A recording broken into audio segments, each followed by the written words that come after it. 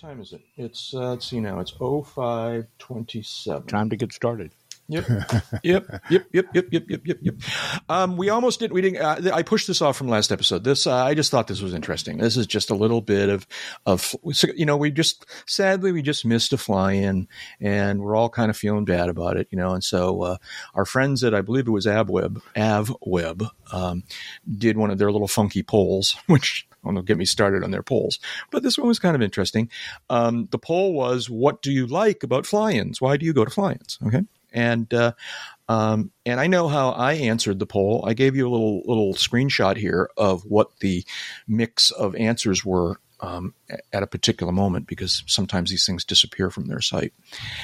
I thought this was interesting. And maybe you shouldn't have looked first. Tell me, each of you, Jeb and Dave, what do you like best about fly-ins? I bet I know the answer. The food. Yeah. Okay. Absolutely. There's no contest. David, what do you like best about going to fly-ins? Oh, the other. The what? The other. The other. Yeah, okay. You guys being smart aleck this morning. No, I like being there, talking to people. Talking to people. That's what I say too. And if Jeb were going to be serious, I bet he'd say the same thing. Yeah. Which is why I also like flying there, and I also like watching the airplanes. Well, I mean, yes, I like all these things. The question is which is first. And I found it interesting that at least as far as this poll is concerned, which you have to really keep in mind, not just admittedly, you have to keep in mind, these are very, very, kind of based on whoever happens to answer it. But the number one choice, so the answers to this AOPA newsletter poll is, and it wasn't AvWeb apparently, it was AOPA's newsletter. Flying there was number one. 32% of the people who responded said flying there was the thing they liked most about fly-ins. Number two was meeting other pilots. Number three was watching aircrafts fly in. Number four. Whoa, back up, stop. Yeah. Did you just say aircrafts? I might have. Yeah, smack him on the tongue. What in the actual hell are you talking about? Okay. All right. Yeah, I know. This will come up at the next meeting. No, It's going to come up right now. I take it that's not aircraft. Yes, aircraft is both singular and plural. Stop. Full stop. Period. All right. So Have you noticed lately, you guys are both, either certainly at the edges of the computer industry. All right. Have you? Well, qualify that a little bit more. What I mean is that I'm a little bit more involved in development and software coding and things like that. And you guys are a little bit involved with that, but mostly you are just power users. You use it for your other work. That's what I meant by that. Okay.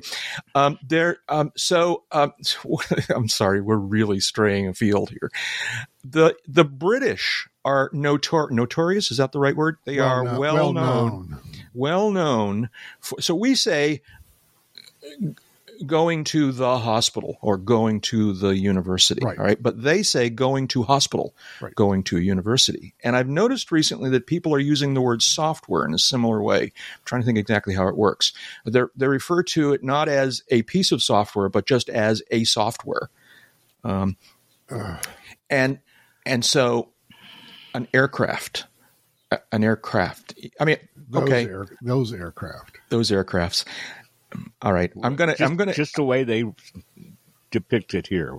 Watching other aircraft fly. Okay, I will accept these Gryffindor demerit points right now because I agree with you. There is no S on the end. I don't know why I said that, but I did, maybe it was a little senior moment there. It was a little bit of whatever. All right, watching other aircraft fly in is number 3 on the poll, 19% of viewing the air shows, which by that I mean I presume they mean the aerobatics, the acrobatics, is 12%. And then sampling the food is 1.8%, which I don't know. Yeah, I guess so, huh? That's you guys both remember the days when AirVenture's food was handled by who is that local outfit? Zogs. Zogs. That's right. Zogs. Z-A-U-G-S. Zogs.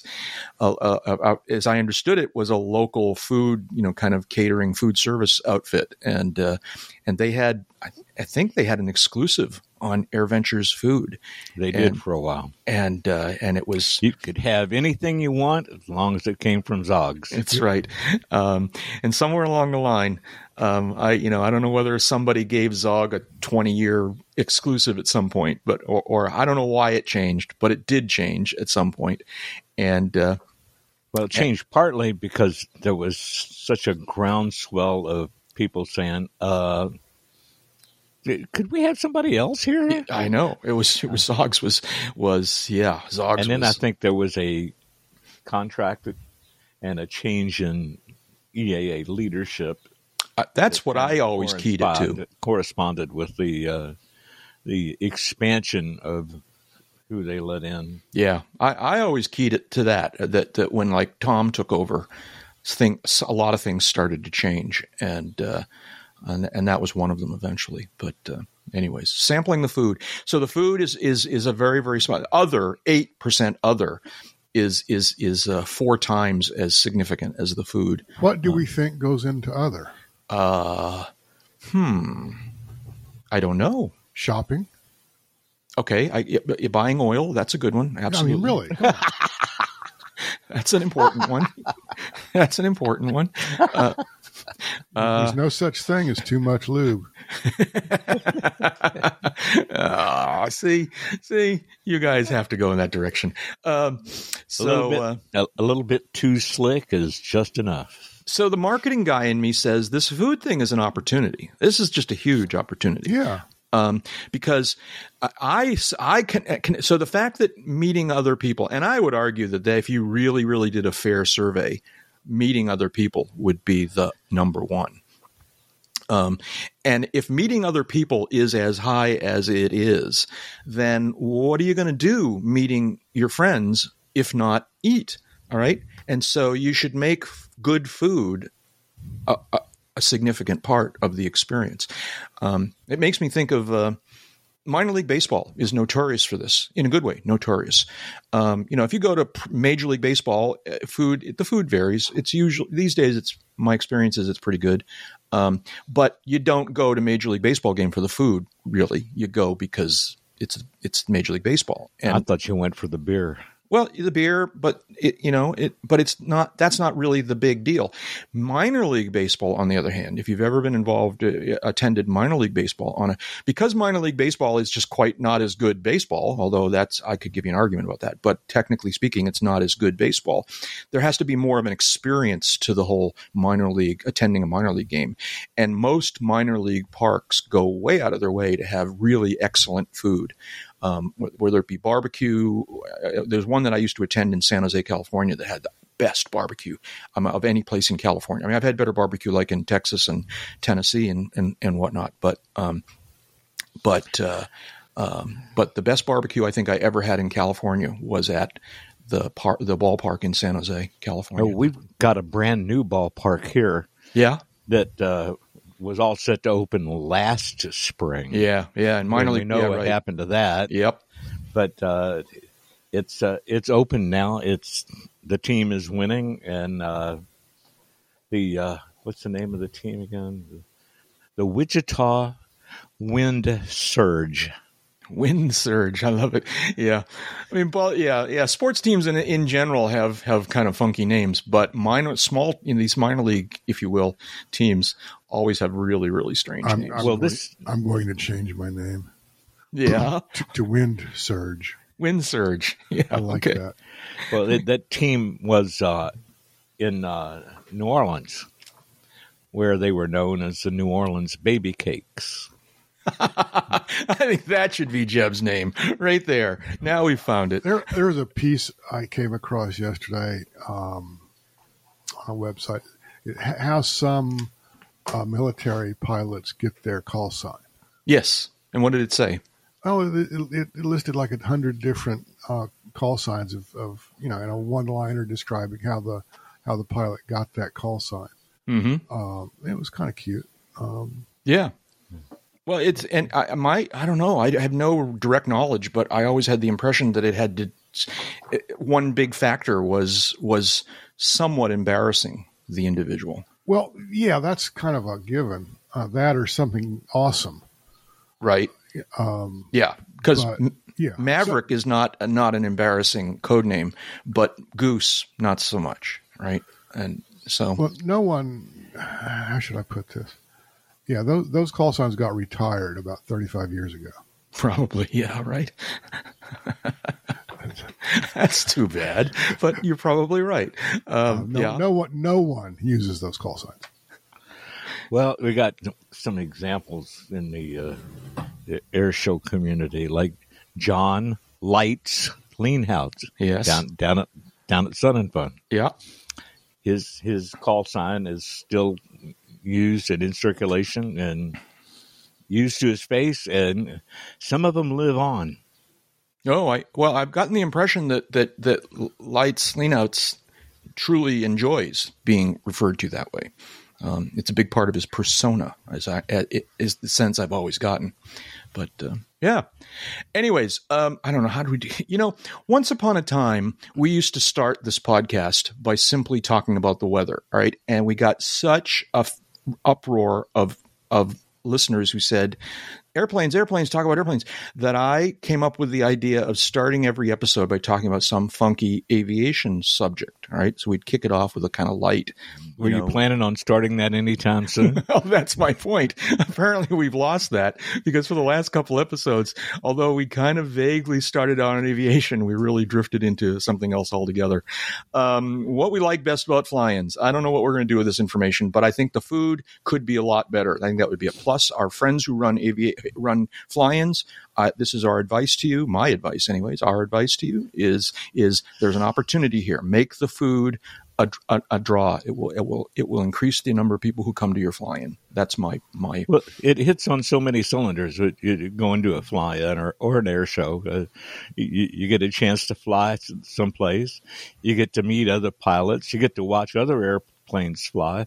You get to rate the landings, and then some of them have an air show. I mean, Jiminy, that's 4 for 4 right there. Yeah. So years ago, AvWeb did a piece. I had some part of it. I don't remember. I think maybe as editor, about pilots who got to Oshkosh early and lined the main runway with chairs and a radio tuned to the local boy, you are a frequency. You are a freaking mind reader. Yeah. Yeah. As Jack was talking about that, the image that popped into my mind was this line of people along 927 in the North 40. Exactly. Yeah. So, But Jeb, was there something to this story? The punchline is, those guys mainly, they might have enjoyed other parts of the show and stayed for the duration, but they were there early to watch the landings. Yeah. And obviously that's one of the answers. That's the number 3 answer here is watching other aircrafts. Smack his tongue. Oh man! There will be a beating administered. I guess so. Wow.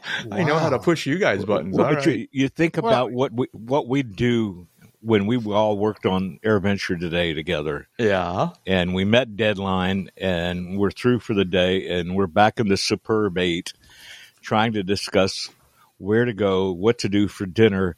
And we're huddled around the window watching traffic arriving on runway 9. Well, and that's how we chose the initial and subsequent site for the tie-down party. Exactly. Yeah. And why we wanted to watch the airplanes. And they were why partying. Some of them were arriving, but we wanted to be able to watch the airplanes. Yeah, exactly. And even after we no longer were living at the Super 8, we still wanted to go out there because of that aspect of it, to see, depending on which way they were going, you'd see airplanes. You just watch. I mean, in addition to drinking beer and talking to friends, you would watch the airplanes. And then, and at least once a night, the B-17 would take off right over our heads. That was so and bank cool. So that we could look into the cockpit. Yes. As it went by. That was that was a cool moment. Absolutely. Yeah. Which I wanted to comment on air shows. Is it surprising to you both that air shows is such a relatively small percentage? No, not really. Nah. I mean, it depends on who answers. I mean, this is a very unscientific survey because it's whoever chose to answer. Sure. But I think that of people who attend fly-ins on a regular basis, I'm not surprised at all that the air show itself is pretty low on the list. Is it because of I've seen air shows, I've seen upside down airplanes before? Is it because, hey, I can do that with my Debonair once? Or I think part of it is because once you've seen lights in the cowling, it doesn't matter anymore. Well, so now lights in the cowling is so my answer is basically what you just said, Jeb, which is, if I know for me, is that after going to Oshkosh and Sun and Fun and others over and over and over again, the kind of like, I mean, not to diminish the skill and daring involved in doing these things, all right, but which is significant. Yeah, absolutely significant. Oh, yeah, please don't misunderstand. I make light of a couple of things, but no. Yeah. But once you've seen them, you've kind of seen them, most of them. They're kind of the same, all right? And so then it becomes a question of the really, you basically aren't paying attention to the air show except when something really unusual happens, like the lights in the cowling, or a particular act that you hadn't seen before, when they suddenly mount a jet underneath a biplane or things like that. Or Sean D. Tucker was flying. Or when Sean D. Tucker first arrived, or for that matter, most of the time he flew. But yeah, it was, the air show. Yeah. I mean, and the air show is, I don't know, the air show is what attracts a lot of newcomers. But I think people who have been on a regular basis, quite frankly, we don't even go to see the airplanes.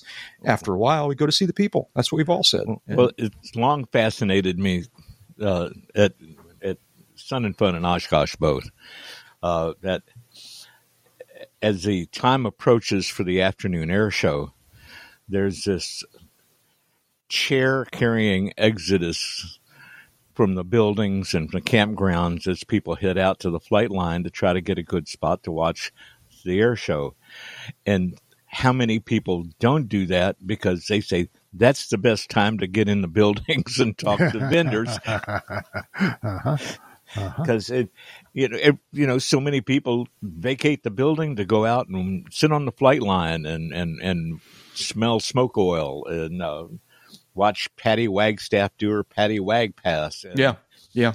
And if you want to shop, yeah. No, I mean, I don't ignore the air show. I don't ignore 100% of the air shows, but I ignore most. Ignore is a bad word, but I don't watch most of the air show. I watch bits and pieces. I watch the parts that are, different. Anyways, okay. Well, as a working scribe at most of these, I usually took that as an opportunity to get to vendors and spectators without the big hassle of wading through 4 or 5 layers of people to do so. Right. It meant getting work done, getting more work done while the air show's going on.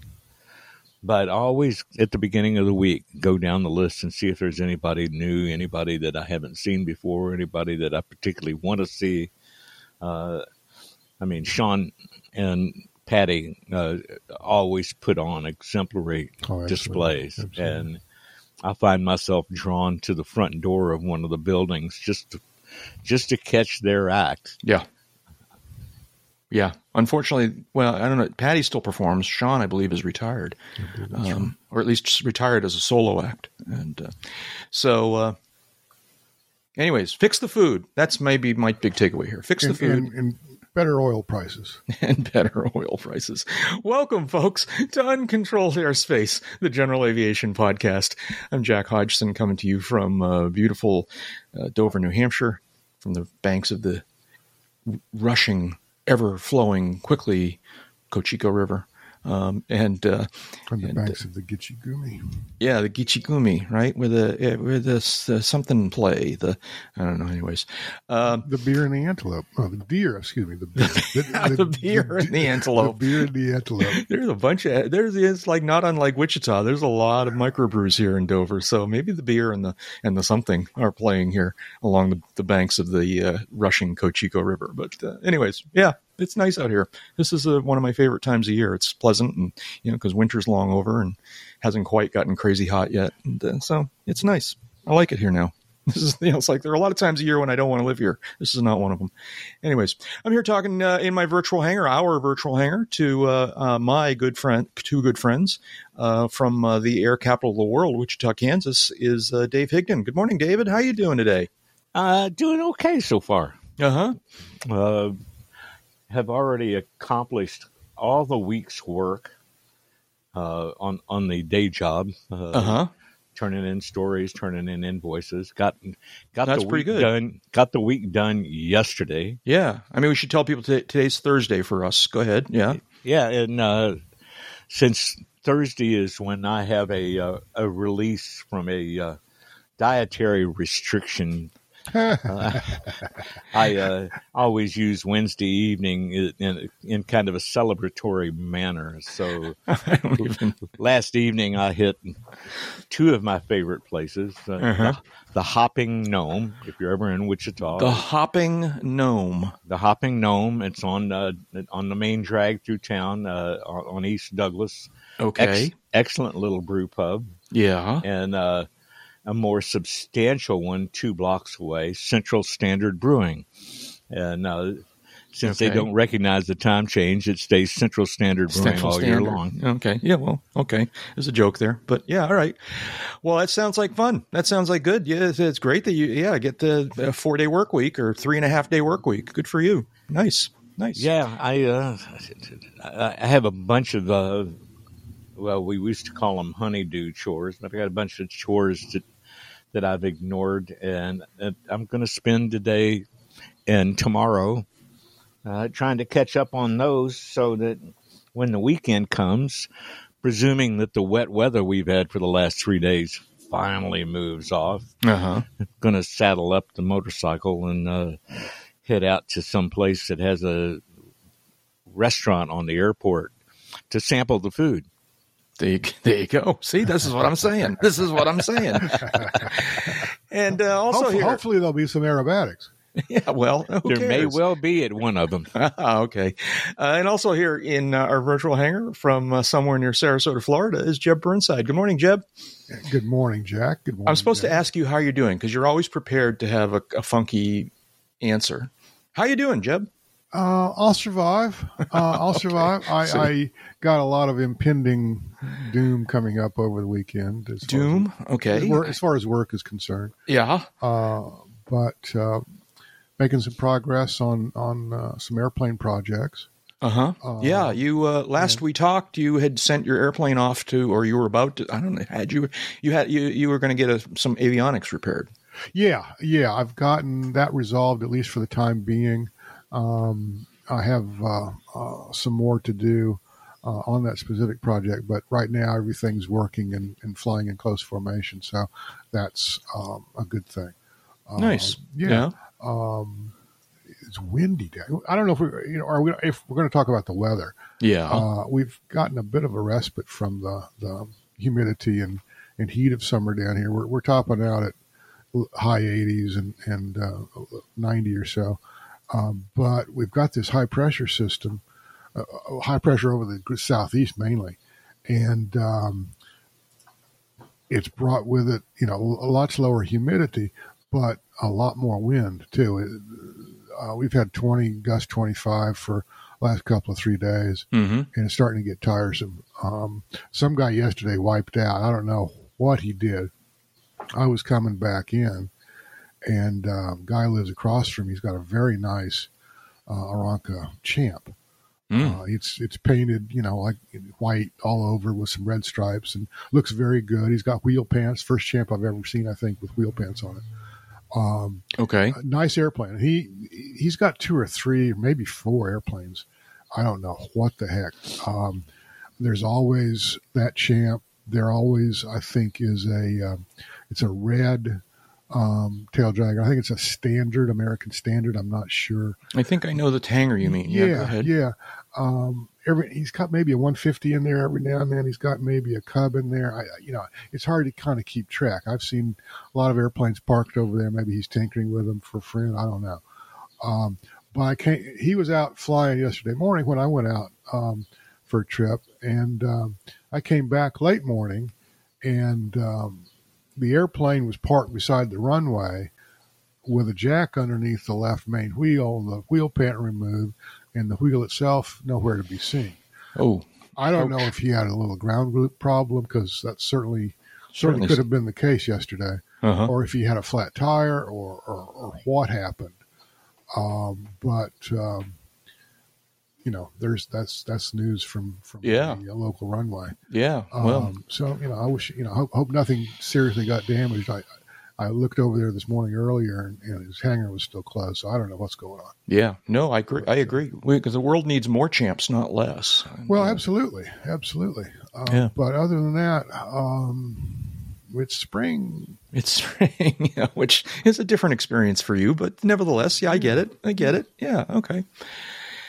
Well, what's going on here? So, a lot of listeners have called our attention to this story. This is the Cub that went flying all by itself. And, yes. That happens once in a while. It does happen once in a while. In some ways, it's like, okay, what's the big deal? I don't know why this story, but it is notable. So this is from the Bring us your Cessnas, your Super Cubs, yearning to be free. Yeah, right. The Kansas City Star website, plane without pilot, flies over a mile. Maybe that's the part that makes this one distinctive. All right, flies out over a mile, according to the headline, after unexpected takeoff. All right. I know, right? It's like, okay, sure. Yeah. If the pilotless takeoff had been expected, who knows how far it might have gone. That's right. Sad picture that comes with this story here. Yeah, shows the. This goes to show, though. Yeah. What I've said for a long, long time. Yeah. The airplane knows how to fly. The airplane does know how to fly. You just have to let it do its thing. If you've got it trimmed out right, it's raring to go. No question about it. And if you don't tie it down when you start the engine, it's raring to go even more. I've seen this happen in person, and the owner hung on to the strut on the left side of it. It was a Taylor craft, and it had just come out of like an 18-month restoration. Yeah, new cloth, new paint, shiny, polished prop.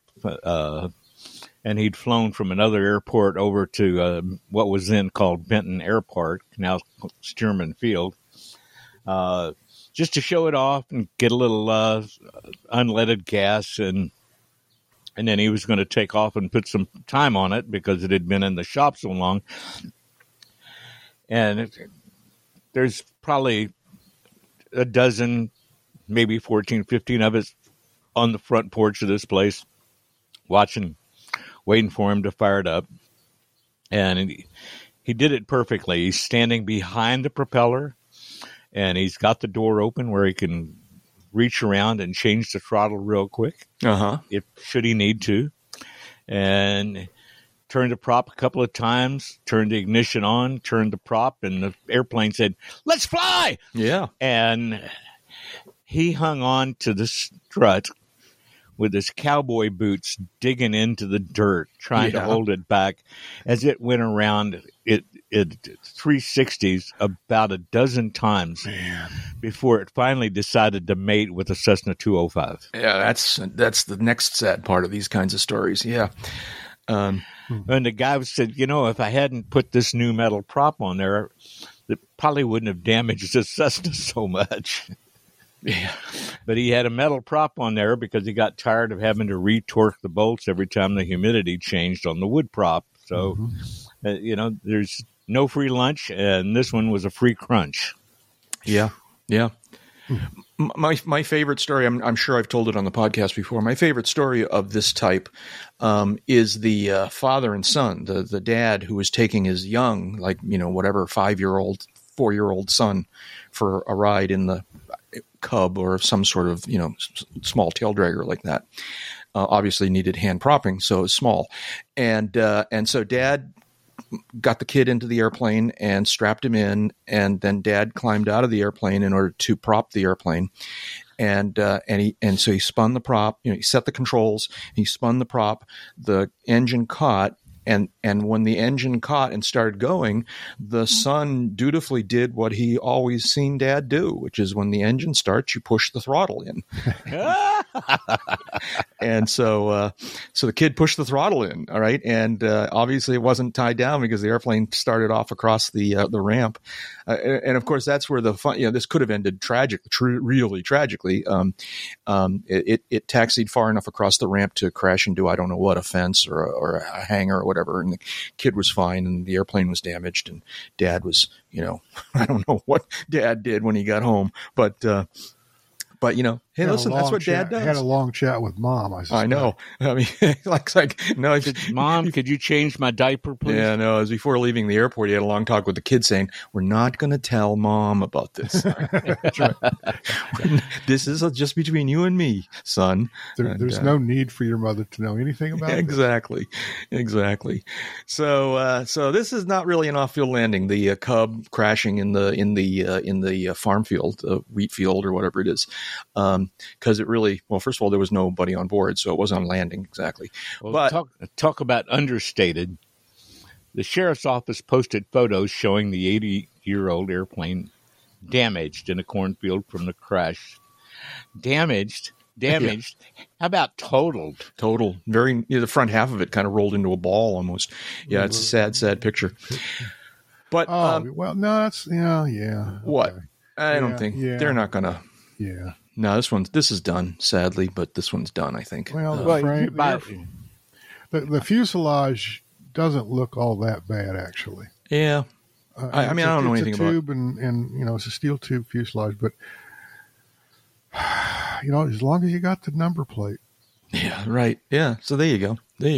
Well, and you buy it from the insurance company for, like $800.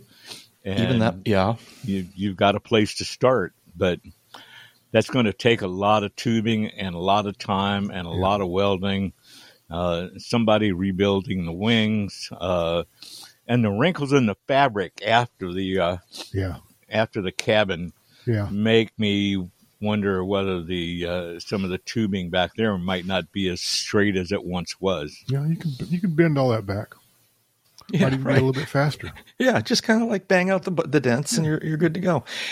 So this next one is, well, it's a half off-field landing. This is dramatic. This is like remarkable. This is and I'm sure everyone's seen pictures from this by now. The Centennial Airport in Colorado is sort of the focal point of this, where a medium-sized, I don't know, business jet, a regional jet. No, it's a turboprop. Turboprop. Turboprop airliner had a midair with a Cirrus. And both managed to get on the ground. No one was killed or even badly hurt. A big chunk of fuselage got chopped out of this turboprop to the point where you wonder how it stayed together. It just goes to show you that all the structure in these things is along some sort of baseline, some sort of, in a boat they'd call it they'd call it what they call it in a boat. What's that thing along the bottom of a boat? It's called a keel. Thank you. We've seen worse where the airplane survived. Yeah, that was a 737 over Hawaii. Right. That's the one that always comes to mind to a lot of people. Is that again the basically all of the skin was just chopped out of this thing for about 5 seats worth, and apparently the Cirrus popped its chute and came down in a tree, I think, or something like that. And that's the latest one, came down in a tree. This was a Swearingen Metro 4, I think, also known as the San Antonio sewer pipe because it's long and narrow and cylindrical. But apparently, they say, the Cirrus's landing gear went right through this part of the aft fuselage. Both planes were approaching Arapahoe County, Centennial Airport, I should say, in Arapahoe, Colorado, and they, obviously swap paint, but and stuff and other stuff. Yeah. The guy that was sole pilot on the Metroliner was already on final, already landing configuration, and he went ahead and landed.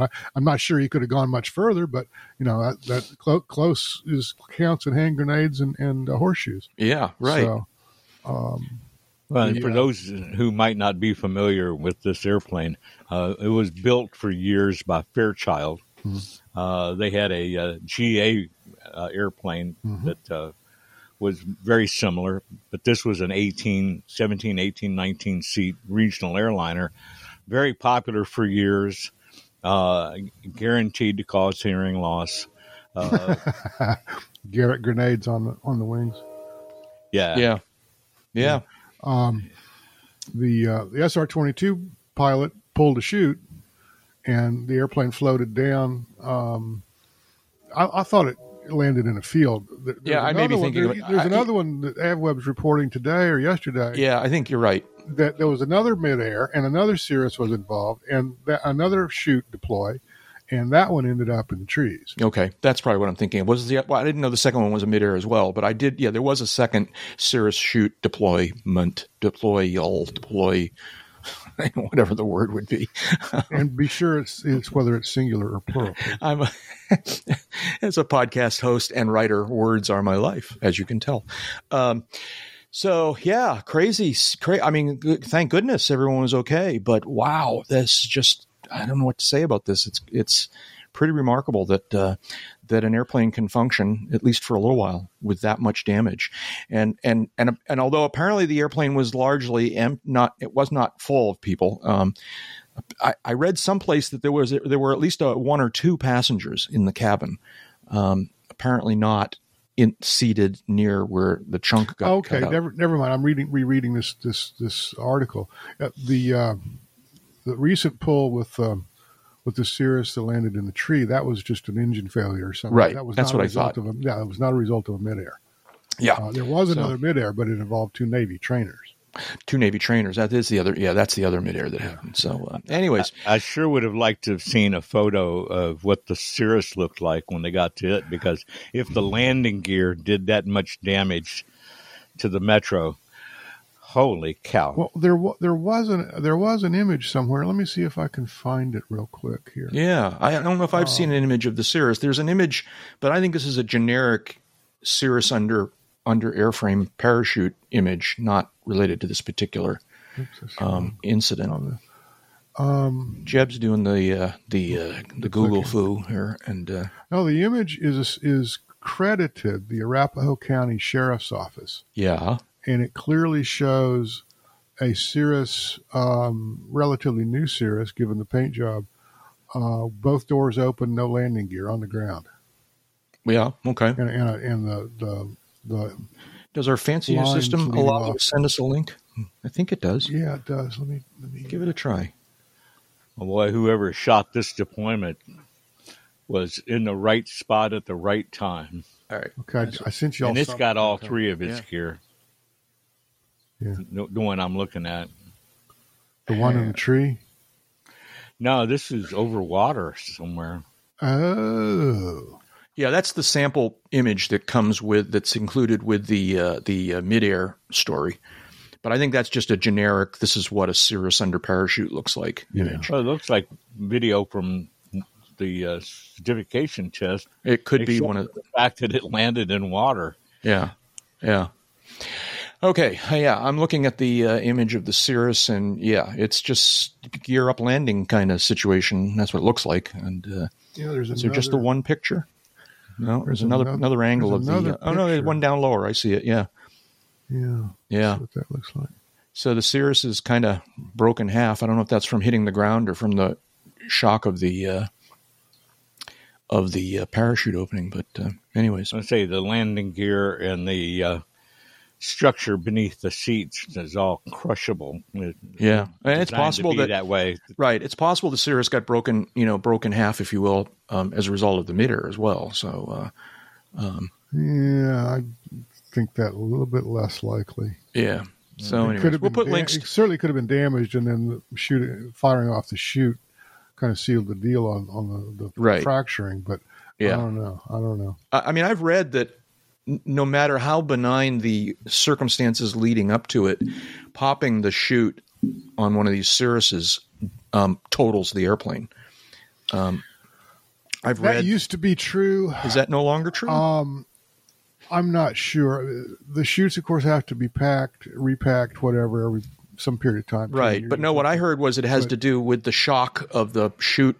Yeah, that could be. But the straps themselves are kind of laminated or built into the fuselage. But and then finally the shock of hitting the ground, because it doesn't come down gently. I mean, so anyways. And there were no passengers on the Metroliner because it was a cargo flight. Right. Anyways, interesting story.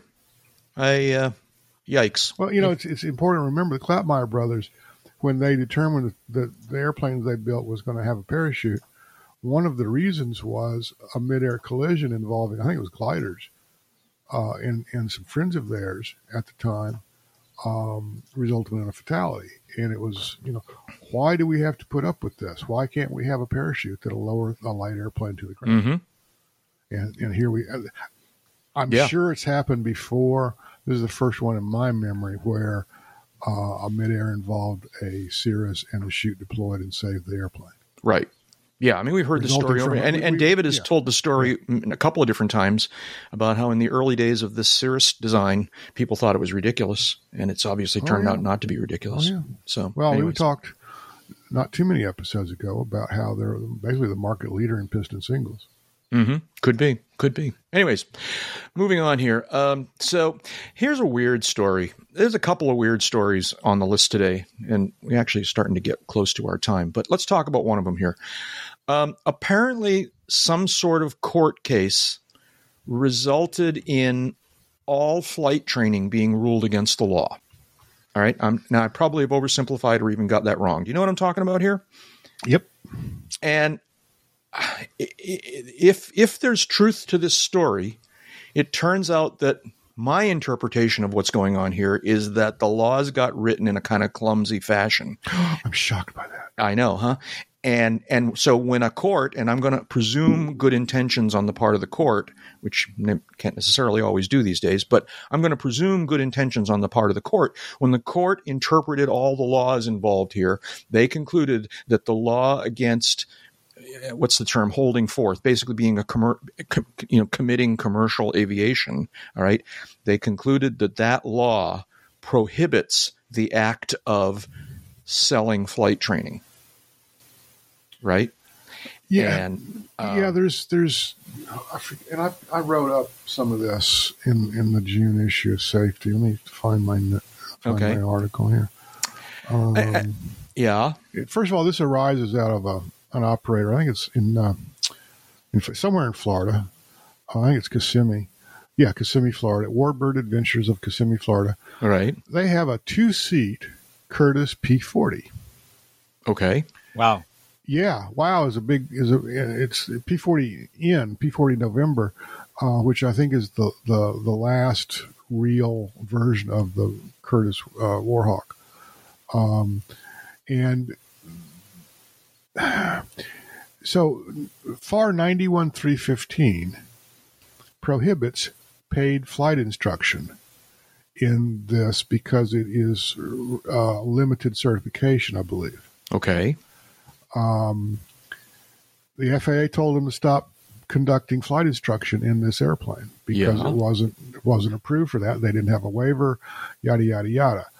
The operator apparently thumbed their nose, my words, at the FAA on this, and FAA took him to court. The court decided that not only were they conducting flight instruction, but since they were carrying persons or property for hire, for compensation, and we can debate the use of the word carrying here, since they were carrying persons or property for compensation, they were a for-hire operation, and that starts to throw a bunch of wrenches into the works. Right. Because then it gets extended to all flight training. Exactly. And, So where does this stand now? I mean, certainly flight training has not stopped because of this court judgment. No. I would imagine there's some sort of hold going on. Yeah. Let's back up, and this wasn't really a court decision. in the sense of the Supreme Court handing down a published opinion when so-and-so agrees, so-and-so dissents, yada, yada, yada. This was a lesser court, federal court, though I do believe, the U.S. Court of Appeals for the District of Columbia, there we go, which is a fairly substantial court since it's in D.C. They were ruling in a petition brought by the Warbird operator, and had ruled and simply made the ruling. It's unpublished, yada yada, but it also may not have precedent. It may not set precedent. Yeah. But all of this is being hashed out right as we speak now. Right. So we'll see, and you just got to figure that because this is an unintended. Clearly, we're not going to lose flight instruction. So they're going to, I don't know. I mean, how would you fix this? By maybe somebody they'll update the law. They'll amend the law so that it's more clear. Well, certainly flight instruction has been understood to be a commercial operation. Right. But not the carriage of persons or property for hire. Right. The two are distinct. I mean, banner towing is a commercial operation. Parachute jumping is a commercial operation. But it's not the carriage of persons or property for hire, which has a different type of connotation in the FARs and in the underlying statute. And how this is going to get resolved, I think, is just going to be a matter of restating whatever the FAA wants to restate in this with respect to what constitutes carriage of persons or property for hire. Flight instruction doesn't make the cut, is basically what they need to decide and somehow work into the law that this doesn't happen again. Yeah. In the meantime, if someone, especially if they were arguing before this particular court or one for which it is responsible, a lesser court for which it is responsible, clearly the argument could be made that the court set this precedent and X must follow. And I don't know where that stands either. Yeah. Well, we'll see. Well, it's got to think. The nice thing about it is that all this action went on in D.C. Yeah. The D.C. Circuit Court of Appeals is like a direct pipeline to the Supreme Court in terms of how long it takes to get there. Yeah. And the FAA is just down the street from the Supreme Court, and it should be adept enough and nimble enough to come up with a freaking interpretation that will preclude them having to go to court. Exactly. So David just referred to the FAA as being adept and nimble. No, he said surely they can be adept and nimble enough. Thank you. I'm going to go back and listen to the recording. Okay. We'll see what he said, but yeah, okay. Jeb had it right. Yeah. No, okay. All right. I mean, all right. Anyways, all right. I'm adept and nimble enough to dance the nutcracker compared to an elephant. I am not adept and capable enough to do that against the Bolshoi, for example. Against what? A Bolshoi, right? Okay, yeah. Hey, I'm sorry, I'm writing these things down. Jeb versus the elephants. Jeb versus the Bolshoi. Okay. I like the image of the elephants better. Hey, listen, before we move on here, I just want to say that and I don't know why this episode would cause you to feel this way, but if you like what we're doing with this podcast, please consider supporting us with a financial donation. As little as a few dollars a month really, really helps us in enabling us to do this podcast. There are expenses and things that we have to pay for. So it's important and useful. We appreciate it. You can send individual donations to the UCAP tip jar via PayPal. I want to thank, Michael F. And, there was a thing I wanted to tell you about this. All right. Michael F. and David W. and Robert V. are recent UCAP tip jar people. But hang on a second. Where'd this thing go? I had it. It's over here. Where'd the list go? And it's over here, Michael F. Here we go. So whenever someone makes a PayPal tip jar donation, I get a little email letting me know, and that's one of the things that leads me to thank them here on the podcast. We got one from a particularly generous, and I won't name the number, but it was a very nice, very generous thank you tip from listener Michael F. And he included a note, which they have the opportunity to do, and they often do. He said, Michael F. writes, just passed my PPL check ride, he writes. He says, it took me 2.5 years, but I enjoyed listening to you guys as I worked my way through it. Looking forward to more episodes. Thanks. Congrats. Yeah, congrats, Michael, listener Michael F. And thank you for your donation in support of the podcast. And keep up the good work. That's terrific. Congratulations. So where was I here? So thank you to everyone who makes PayPal tip jar donations. And also you can become an automatic monthly supporter of the podcast via Patreon. Thank you to some of our Patreon supporters. Steve T, I believe, is a new Patreon supporter. Also thank you to Kenyon N and Steve D, Larry O, Timothy E., Mark C., Jan S., Patricia S., Jonathan S., lots of S's this week, Arthur Z., and David T., and to everyone who supports us on Patreon, you folks are the best. Thank you very much. For more information about providing automatic monthly support, check out patreon.com/uncontrolledairspace, or you can make a PayPal donation to the email address podcast@uncontrolledairspace.com. You can get all this information again if you need it by clicking on the box in the right-hand column of the UCAP homepage. That's at uncontrolledairspace.com. Thank you, everyone. We appreciate it. Where are we? Oh, okay, so the other story in government craziness, all right, is Massachusetts, my beloved. I was born in Massachusetts. I lived for the large part of my train. Here's a train. In Massachusetts, somebody in Massachusetts, God bless this person, has decided that the way to control those awful airplanes is to institute a landing fee, across-the-board landing fee for every landing that happens in the state of Massachusetts of $1,000.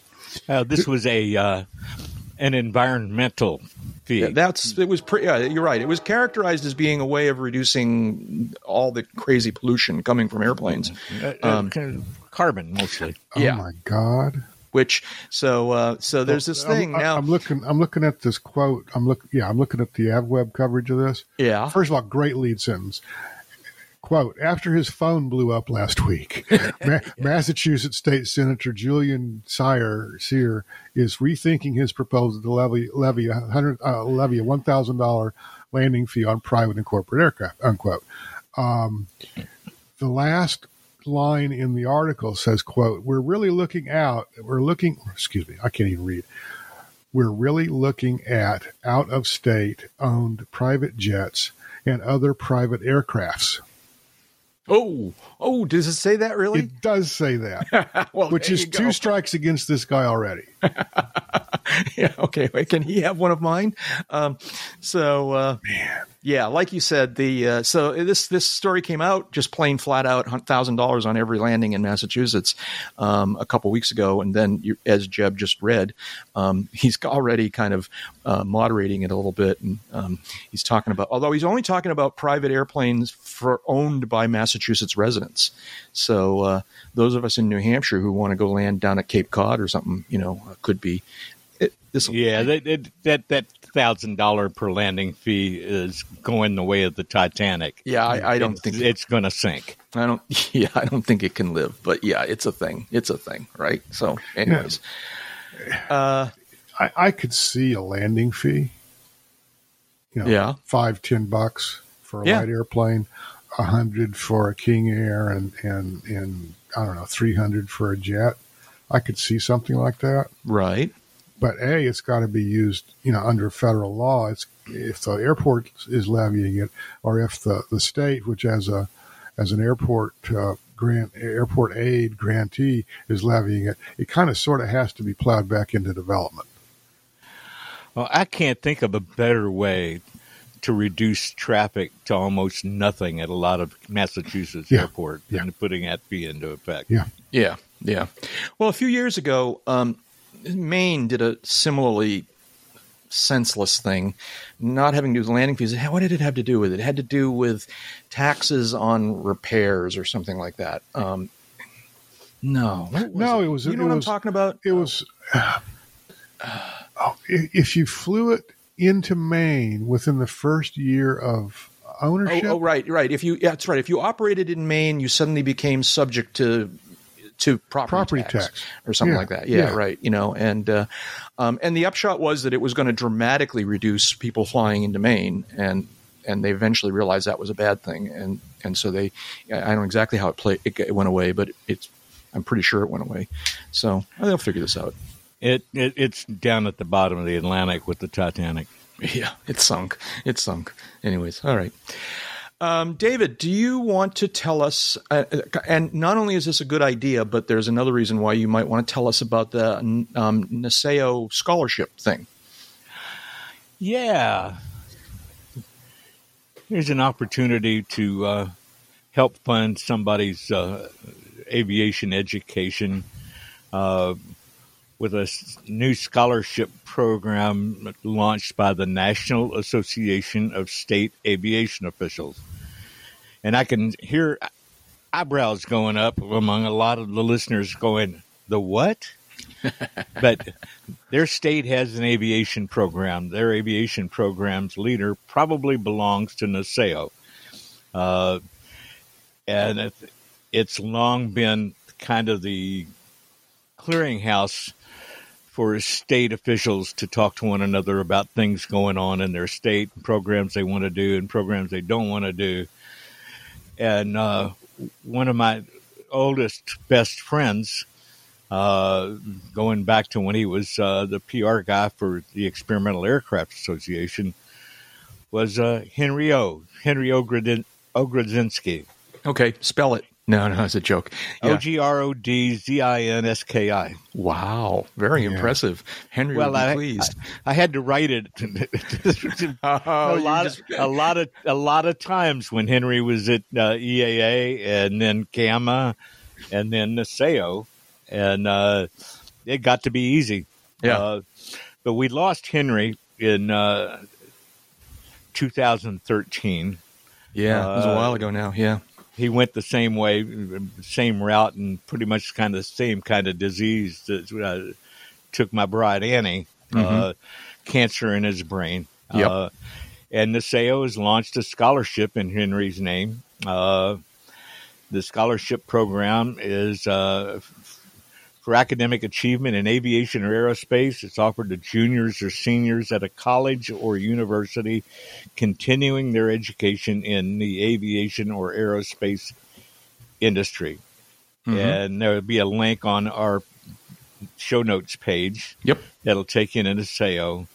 But I would highly encourage anybody with the need to apply for this. It can be used. The money can be used for tuition, fees, books, supplies. They may award up to 3 of these $1,000 scholarships, and it's going to be a one-time thing for anybody who wins it. It's non-renewable. But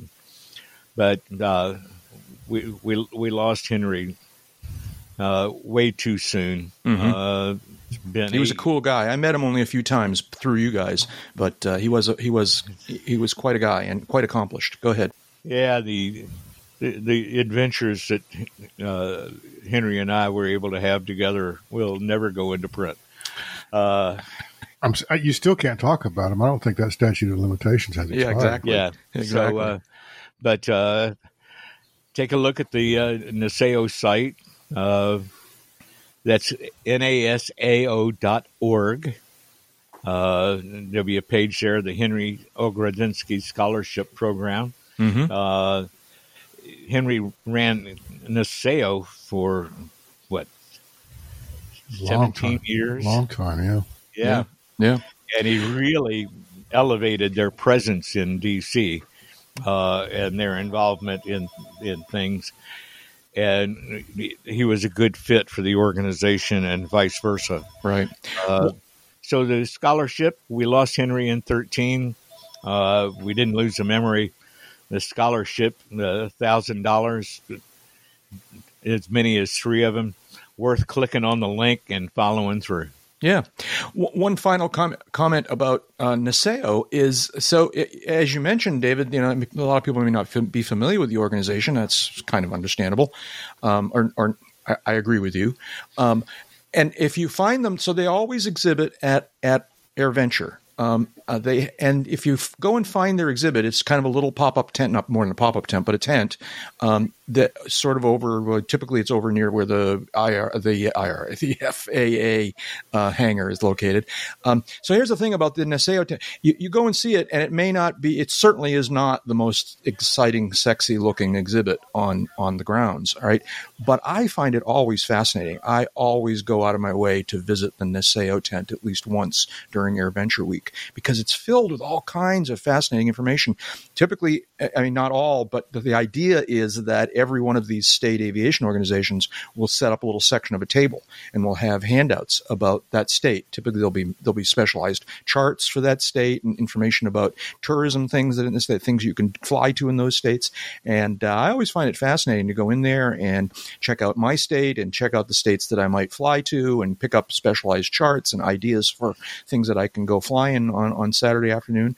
I've always enjoyed visiting the Naseo exhibit at AirVenture. And, Annie and I used some of the state maps, airport maps that we got from the Naseo booth when we had Air Comanche and would be on a trip and decide to not go direct back to Wichita.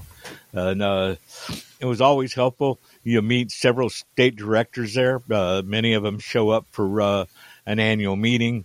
And if you didn't know who your state director was or is, state director of aviation, that's the perfect place to stop and ask, who is it?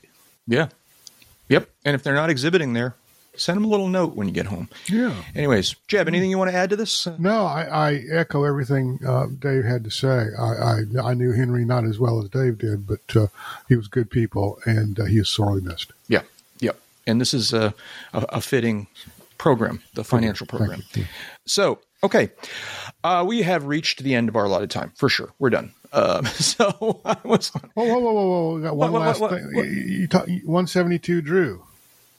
Yeah. Well, we can talk about that later on. 172 Drew told me an interesting stat the other day that took me, it kind of is surprising and not surprising. Okay. So 172 Drew, who's a great friend of the podcast, and lives in Santa Barbara, and his work is in Long Beach. And if you know that kind of Southern California area, those are not nearby each other. All right. That's basically a 2-hour drive, even without traffic. All right. It's a long drive. And he, for years and years, did that drive in order to go to work. And one of the things that motivated him to buy an airplane and learn how to fly was to shorten that commute. And as a result, he flies his airplane 3 or 4 times a week between Long Beach and Santa Barbara, and gets great value out of his personal airplane as a result of being able to fly to work instead of driving through. I mean, if you can just picture, because Santa Barbara is north of LA, and you drive down into the beginning of the LA basin, and then you have to slog through the midst of the LA basin. It can get you nightmarish traffic wise. So flying is great. All right. It's a huge time saver. All right. But like so many things in aviation, I had always assumed that it was not cheaper. All right. That's just not why you do these things. All right. And he told me an interesting stat. He says he's actually figured this out. So one of his road vehicles, all right, is one of these big pickup trucks, all right. And he used to drive the pickup truck, this 2-hour drive each way, to go to work. And occasionally he still has to, because the weather is such that he can't fly. And he says he's figured this out. He said it's actually cheaper, literally actually cheaper, to fly his 172 to work and back from Santa Barbara to Long Beach and back. It's cheaper to fly his 172 than it is to drive his pickup truck. Interesting. That's not particularly surprising, but it's good to hear the testimonial. Yeah.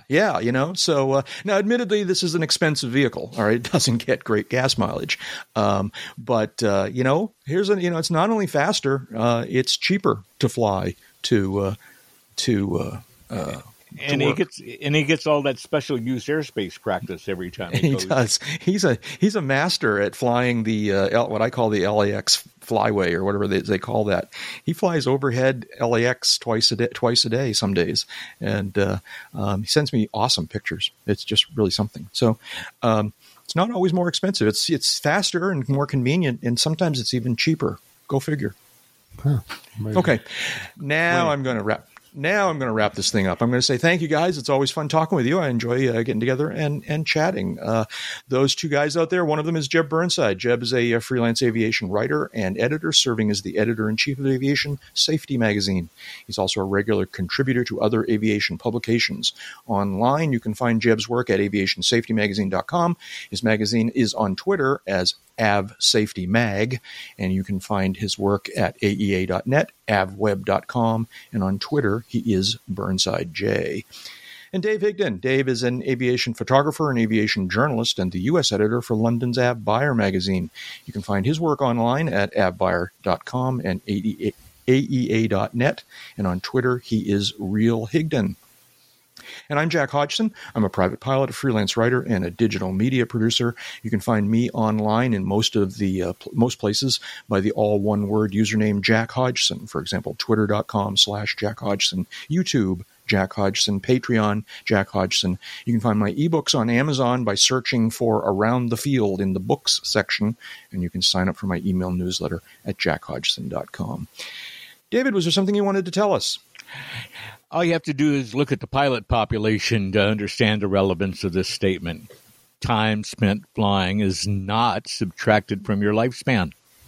Bye-bye. And that's enough talking. Let's go flying. And the most effective way to do that is to simply go do it.